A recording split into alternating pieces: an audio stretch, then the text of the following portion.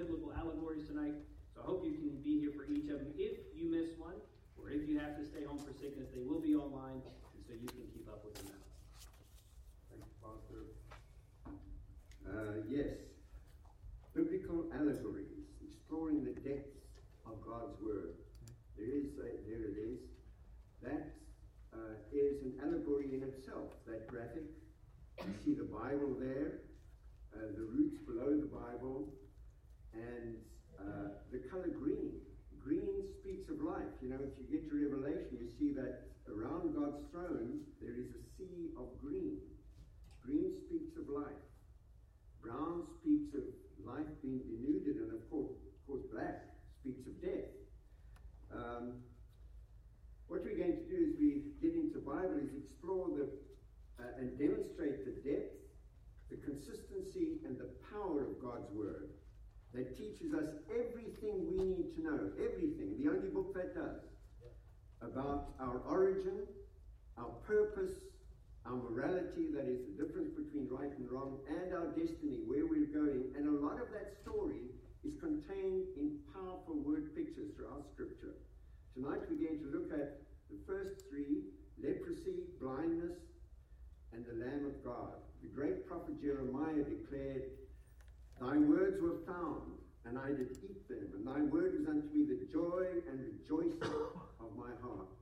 When we eat food, it becomes a part of us. It provides daily health and strength as we absorb it into our bodies. So it is with the Word of God. We are made spiritually healthy and strong as we feast on this living book. The Bible is as life-giving and as uncomplicated as bread. It's written for us not to debate, but to digest. It is food for the soul, not for picky gourmets, but for the spiritually hungry. The Bible is a storybook, an amazing storybook that unfolds a simple message from beginning to end. We are sinners, and God has provided a Savior. You know, people who oppose Scripture will tell you, there are lots of translations. How do you know which is the correct one? Yes, there are many, many translations of the Bible. And every single translation tells the same story from Genesis to Revelation. Man is a sinner. God has provided a Savior. What an incredible story. The only book that tells that. To aid our understanding and make the teaching possible, accessible even to children, much of the story is told in the form of parables and allegories, word pictures, whose message is easily grasped. Historical events in the Old Testament turn out to illustrate deep spiritual truths when we view them from our vantage point as New Testament Christians and read the New Testament. Again and again we come across references to those allegorical events in the Old Testament. Now, an allegory broadly illustrates a principle. To understand that, many details of an allegory are merely parts of the story. They're not themselves principles to be adopted. So, for instance, in the story of the blind beggar that Jesus heals in John chapter 9, we shouldn't assume that from the story that the key to receiving your sight is to sit on a street corner holding a begging bowl. Those are just details that flesh out the story. The key lesson in the story is the effect of a blind beggar's encounter with Jesus. The Apostle Paul explains allegories in detail when he unpacks references to the first two sons of Abraham. The first son, of course, was Ishmael, and then Isaac, and likens them to the Old Covenant and the New Covenant, the bondwoman or the slave woman Hagar, who was a slave of Abraham and his wife Sarah, and the free woman Sarah, his wife, and he likens them to Mount Sinai and Mount Zion, to flesh and spirit, to earthly Jerusalem and heavenly New Jerusalem. Let's turn to Galatians chapter 4 and just look at how complex it is. And yet Paul brings it alive by explaining to us what it all means. In chapter 4, verse 21, "Tell me, ye that desire to be under the law, do ye not hear the law? For it is written that Abraham had two sons, one by a bondmaid or a slave woman, and the other by a free woman. But he who was of the bondwoman was born after the flesh. So from the slave woman, you remember the story, Abram and Sarah, God promised them a miraculous child. Child didn't arrive, so they decided to help God by taking in the slave woman. The culture in those days, a slave woman, if she bore a child by the patriarch, that child was as good as their child. And so that's what they did to help God out. Of course, he didn't need help, and it caused him a lot of problems. But he was of the bondwoman, was born after the flesh. So here is this first son, Ishmael, is a type of our flesh. But he of the free woman was by promise, the promise of God's word, which things are an allegory. It's pretty clear. He says it right there. A story with a hidden meaning. For these are the two covenants, New Testament and Old Testament. The one from the Mount Sinai, which is where the law was given, which genereth to bondage, it leads to bondage. The law leads to bondage, which is Hagar. Now, you see the spelling there is A-G-A-R. That's because the Old Testament was written in Hebrew, the New Testament in Greek, and when they translate it into English, the spelling turns out differently in some cases. But it's Hagar. For this Hagar, the slave woman, is Mount Sinai, the place where the law was given, in Arabia, and answereth to Jerusalem, and he is now referring to the Jerusalem of that day, where Old Testament Jews lived, which now is, and is in bondage with her children. They, the people of the Old Testament, the Jews, were in bondage under the law. But Jerusalem, which is above, heavenly Jerusalem, is free, which is the mother of us all. For it is written, Rejoice, thou barren that bearest not. Break forth and cry, thou that travailest not. For the desolate hath many more children than she which hath an husband. This is not a comparison here between Sarah and Hagar. This is to let us know that if there's a woman of promise, in fact it does refer to Sarah, because she was a woman of promise who brought forth a child of promise, she became the mother of a multitude. We are part of that multitude. Every person who's ever been saved is a descendant of her son Isaac, and we are part of that multitude of her family. And she bore way more children than any wife of any man. Now we, brethren, as Isaac was, are the children of promise. Verse 28. But as he then that is born unto the flesh persecuted him that is born unto the spirit, even so it is now. It's exactly what happened. Ishmael was jealous of Isaac. Ishmael thought he was going to inherit. By the way, he's the father of the Muslims. They trace their ancestry back to him.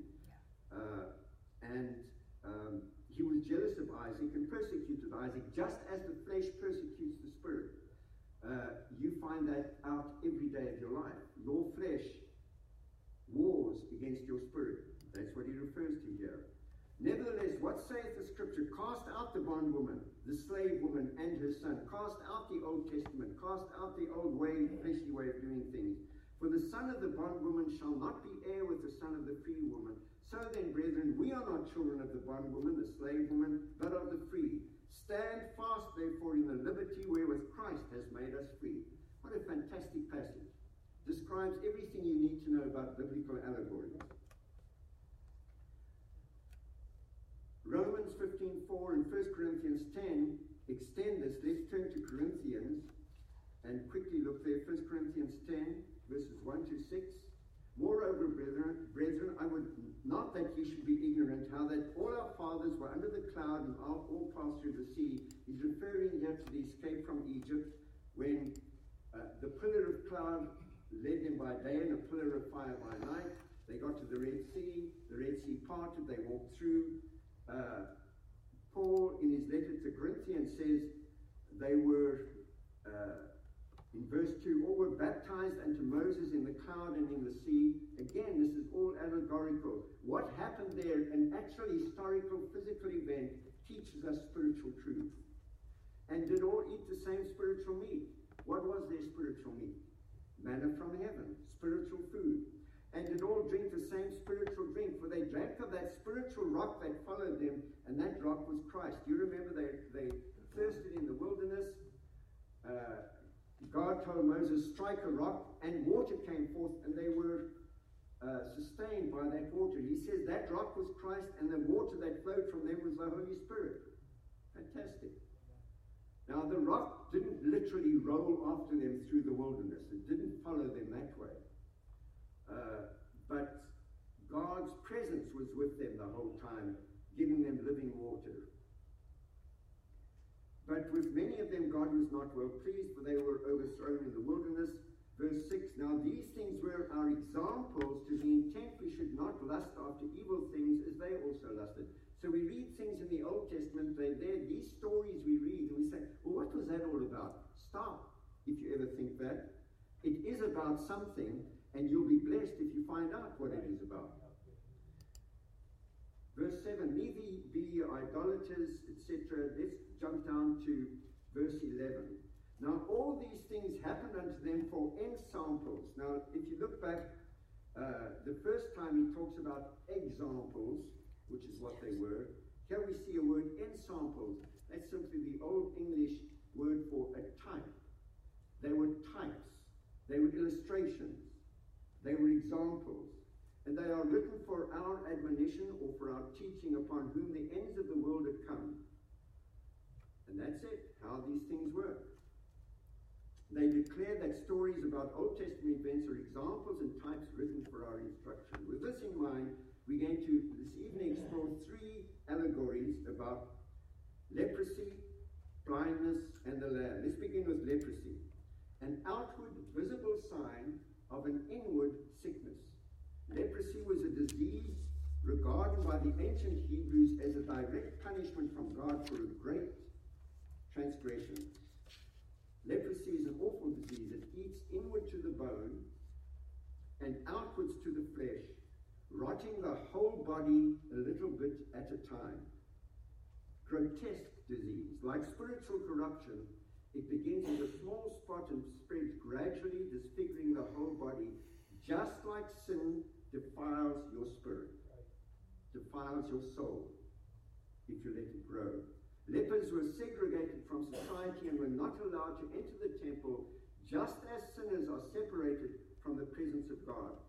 In Leviticus chapter 13 we read this, and the leper in whom the plague is, his clothes shall be rent, his head bare, he shall put a covering on his upper lip and shall cry, unclean, unclean. Can you imagine what it must have been like to be a leper in those days? Shunned from society, and anytime someone comes near you, you've got to yell out, unclean, unclean, and they'll turn away and walk the other way. Horrible disease. All the days wherein the plague shall be in him, shall he be defiled. He is unclean. He shall dwell alone. Without the camp shall be his habitation. But there was a cure. Leprosy could be cured. There were extensive regulations in the law for the identification, treatment, and cure of the sickness. You can read that in Leviticus 13 and 14. And the cure was fantastic. Find a lamb, kill it, take its blood, and make atonement for the sick person. When a priest confirmed the cure, a bird was killed, and its blood was mixed with water. Now, why do you think that was? Well, you remember when Jesus hung on a cross? To prove that he was dead, they stabbed him in the side with a spear, and out flowed blood and water.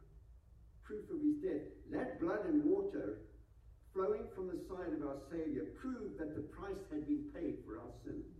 So the bird dies, and they mix its blood with water, but then look what happens. Then a second bird was immersed in the blood and water before being released to fly away, flying up into the sky like your redeemed soul, reaching for the heavens. What a fantastic picture. Just amazing. There it is. And you might have read that and thought, what's that about? It's in Leviticus. I'm going to skip to something more interesting. And it doesn't get more interesting than this. The illustrations throughout Scripture, dramatic illustration is the analogy between sin and leprosy is provided in Numbers 12, when Miriam opposes Moses and instantly struck with leprosy. That just shows what God thinks about sin and rebellion. And of course, Moses had to pray for her. She had to go through the whole process of healing, go outside the camp until her leprosy was healed. Then there's a story about the humility required to receive healing in 2 Kings. The key passage is in chapter 5, and it tells about this Syrian general, very powerful man, next in line to the king, is a leper. And he hears from a little slave girl that there's a prophet in Israel who can heal him. So he heads for Israel, accompanied by his army, camels loaded with treasures, looking for the prophet, gets to the prophet's house. He's got all the pomp and ceremony of a great man, and the prophet sends his servant up to talk to him. And the servant says, just go and dip in the Jordan River and you'll be healed, and then go home. And the general is enraged. What? Doesn't he understand who I am? There are better rivers in Syria. I was expecting him, to at least come out and greet me. And he storms off in a rage. And his servants, thankfully, slow him down and say, listen, if he had asked you to do something difficult, maybe paid a fortune, done some heroic deed to earn your healing, you'd have done it. Instead, he's asking you to do something really simple. Go and dip in the river and you'll be healed. So he does, and he gets healed. It teaches us about the humility you need when you approach God. In the New Testament, we see the fulfillment of Old Testament prophecy as Jesus heals leper after leper and does something that nobody else would ever dare to do. He reaches across the divide, that separation. Lepers cannot come near anybody. You'd be a fool if you weren't a leper and you reached out to touch a leper, but that's what Jesus did. He reached out constantly to touch them, a living example of what God does to heal our sin. You can read about that in Matthew chapter 8. So our next allegory is blindness. Wasn't the one about leprosy amazing? It gets better. Blindness is mentioned 150 times in Scripture and is symbolic of our inability to perceive spiritual truth. This is what the Bible says in 2 Corinthians chapter 4. But if our gospel is hid, it is hid to them that are lost, in whom the God of this world has blinded the minds of them which believe not, lest the light of the glorious gospel of Christ, who is the image of God, should shine unto them. And then in Ephesians chapter 4, walk not as other Gentiles walk in the vanity of their mind, having the understanding darkened, being alienated from the life of God through the ignorance that is in them because of the blindness of their heart. And the illustrations in Scripture are many. The saddest one is about Samson, a man greatly blessed by God, whose spiritual immaturity and carnality caused him to lose his eyes. They literally tore his eyes out. And he ends up like a donkey, tied to a mill, grinding, going in circles, blind, and getting nowhere. That, my friends, is a fantastic biblical picture of you and me when we backslide and get into sin. God opens our spiritual eyes at salvation, and then, because we're dumb and rebellious, some of us backslide, and we turn into that donkey, going in circles, getting nowhere, blind, stumbling, hopeless. What a picture. By contrast, the most dramatic story of sight being restored appears in the story of the conversion of Saul. You remember his story. He's on his way to kill some more Christians. He gets knocked to the ground by a blinding flash of light. Jesus tells him, it's me you're persecuting. He's led by the hand like a blind man into Damascus. 3 days later, a disciple of Jesus comes to him to pray for him. And if you read the biblical story, it's like scales fall from his eyes and he can see. Hallelujah. What a wonderful picture of what it's like to get saved. And by the way, when he sees, he's a new man. Well, the last allegory for this message, and the best, is the story of the lamb. And what a story it is. remedy for sin is Scripture's most powerful pictorial allegory. The peaceful, playful, sweet innocence of lambs, their vulnerability, and their pure white wool speaks in such a graphic picture of the character of a perfect Savior who paid a debt he didn't owe for those who faced a price they could never pay. And there are many illustrations, both graphic and prophetic, in Scripture. Abraham sacrificing Isaac. That's pretty dramatic. There he is about to kill his own son, drive a knife into his heart as he lies on the altar, and God stops him, and Abraham looks up, and there is a ram whose horns are caught in a bush, and he takes the substitute sacrifice and kills that in the place of his son. You'd have to be an idiot not to see the picture there. Israel sacrificing lambs in Egypt to escape the death angel. The first Passover. The death angel is coming, and the only way to escape him is go out into your flocks, look for a lamb with no blemish. Inspect that lamb for 3 days. Take it to your house, kill the lamb, put the blood on the door of your house, go into the house and shut the door, and when the death angel comes and sees the blood, he will pass over you. That's you and me when we get saved. He doesn't see your sin. He doesn't see what you're doing. He sees the blood. And this deliverance became a permanent memorial celebrated each year at the Feast of Passover through worship in the tabernacle and the temple. The great prophet Isaiah spoke of the fulfillment of this. Turn to Isaiah 53, a beautiful, beautiful passage. In Isaiah 53, verses 4 to 7, says this: Surely he hath borne our griefs and carried our sorrows, yet we did esteem him stricken, smitten of God, and afflicted. That means when Jesus hung dying on a cross, there were people there who thought, boy, he must have done something really bad to be going through all this suffering. But he was wounded for our transgressions, he was bruised for our iniquities, the chastisement of our peace was upon him, and with his stripes we are healed. All we like sheep have gone astray, we have turned every one to his own way. The Lord has laid on him the iniquity of us all. He was oppressed and he was afflicted, yet he opened not his mouth. He is brought as a lamb to the slaughter, and as sheep before his shearers is dumb, he opened not his mouth. By the way, we are the sheep. And he became one of us, a sheep, to die for other sheep. He became the Lamb of God. 1,500 years after the Exodus, 600 years after Isaiah, the true Lamb and its purpose was identified. That amazing scene where John the Baptist is at the Jordan River preaching the kingdom of God, baptizing people, and he stops and he points, and there's a man walking past. He says, Behold the Lamb of God who taketh away the sins of the world. Boy, I wish I'd been with that day. What an amazing thing. These people are wanting to serve God. They've been looking for the Messiah for generations, for 1,500 years. They've been sacrificing the lamb at every Passover, and suddenly he's identified. There is and it's a man who looks just like them.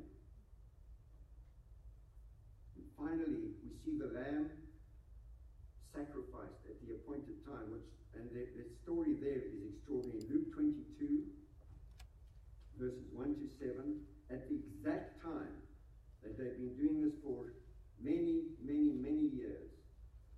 I'm getting so excited I can't find Luke 22 there. I knew it was here somewhere. Verses 1 to 7.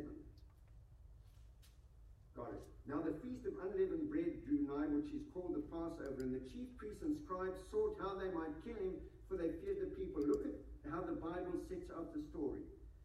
They were preparing for the Passover, while people were going out into their flocks looking for lambs without blemish to kill. The chief priests and scribes sought how they might kill him.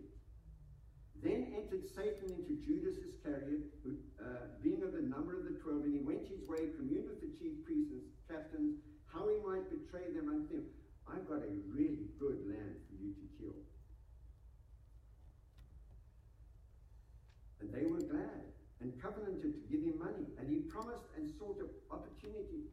came unto them in the absence of the multitude. Look at this next verse.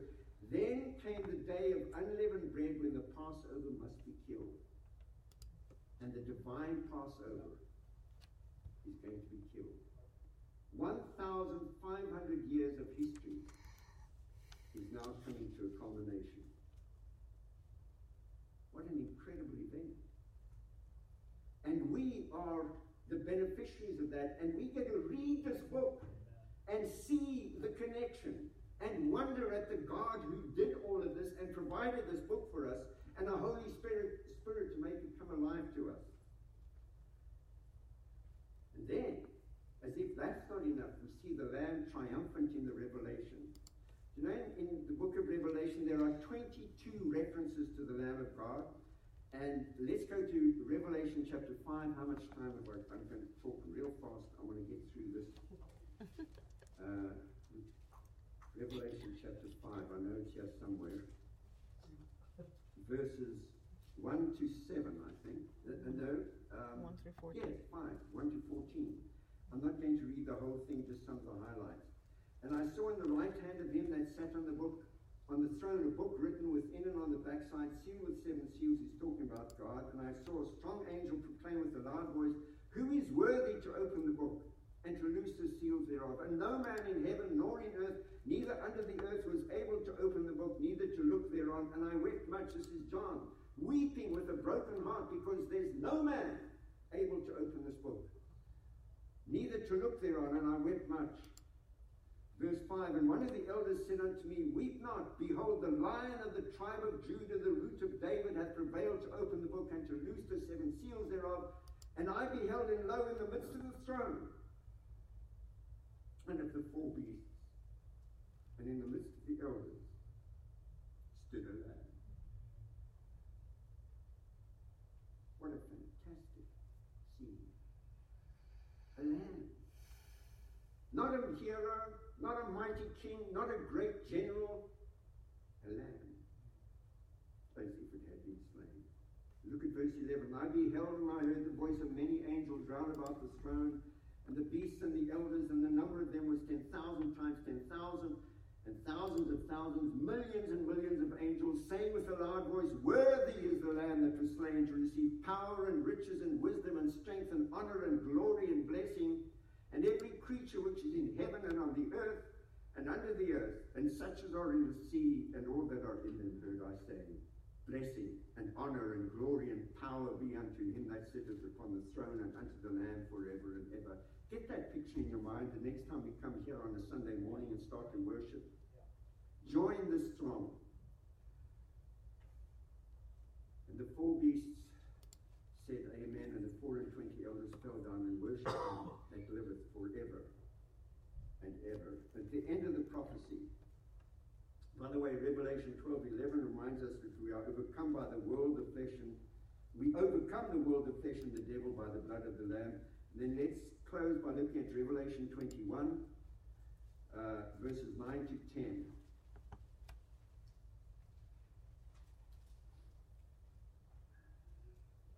"And there came unto me one of the 7 angels which had the 7 vials full of the 7 last plagues, and talked with me, saying, Come hither, I will show thee the bride, the Lamb's wife. And he carried me away in the spirit to a great and high mountain, and showed me that great city, the holy Jerusalem, descending out of heaven from God." 22 to 27. "And I saw no temple therein in the holy city, the New Jerusalem, for the Lord God Almighty and the Lamb are the temple of it. And the city had no need of the sun, neither of the moon to shine in it, for the glory of God did lighten it, and the Lamb is the light thereof. And the nations of them which are saved shall walk in the light of it, and the kings of the earth to bring their glory and honor to it." Go down to verse 27. "They shall no wise enter into it anything that defileth, neither whatsoever worketh abomination, or maketh it a lie, but they which are written in the Lamb's book of life." That's you and me. In 22, 1 to 3. "And he showed me a pure river of water of life, clear as crystal, proceeding out of the throne of God and of the Lamb. In the midst of the street of it, and on either side of the river, was there the tree of life," which we're going to look at in one of the messages. later in the series, which bare 12 manner of fruits and yielded a fruit every month, and the leaves of the tree were for the healing of the nations, and there shall be no more curse. But the throne of God and of the Lamb shall be in it, for his servants shall serve him, and they shall see his face, and his name shall be in their foreheads. And there shall be no night there, and they need no candle, neither light of the sun, for the Lord God giveth them light, and they shall reign forever and ever. These accounts in Revelation help us to appreciate the magnificence of our Savior and his extraordinary love for us that caused him, this magnificent King, stoop so low to save our miserable souls. Next week we're going to explore just how low we do fall. And then God's grace that fixes everything as we look at the life of Jacob and his bumpy road from cheat and deceiver to God's prince. Let's pray. Father, we stand in awe of your word. Its depth, its beauty, its coherence, its simplicity, its complexity, and above all, the fact that it brings life into our souls. Oh God, may we appreciate your word and our Savior in equal measure. Thank you, Lord, for this church. Thank you for our lives. May we be worthy of your great sacrifice. We pray in Jesus' name. Amen.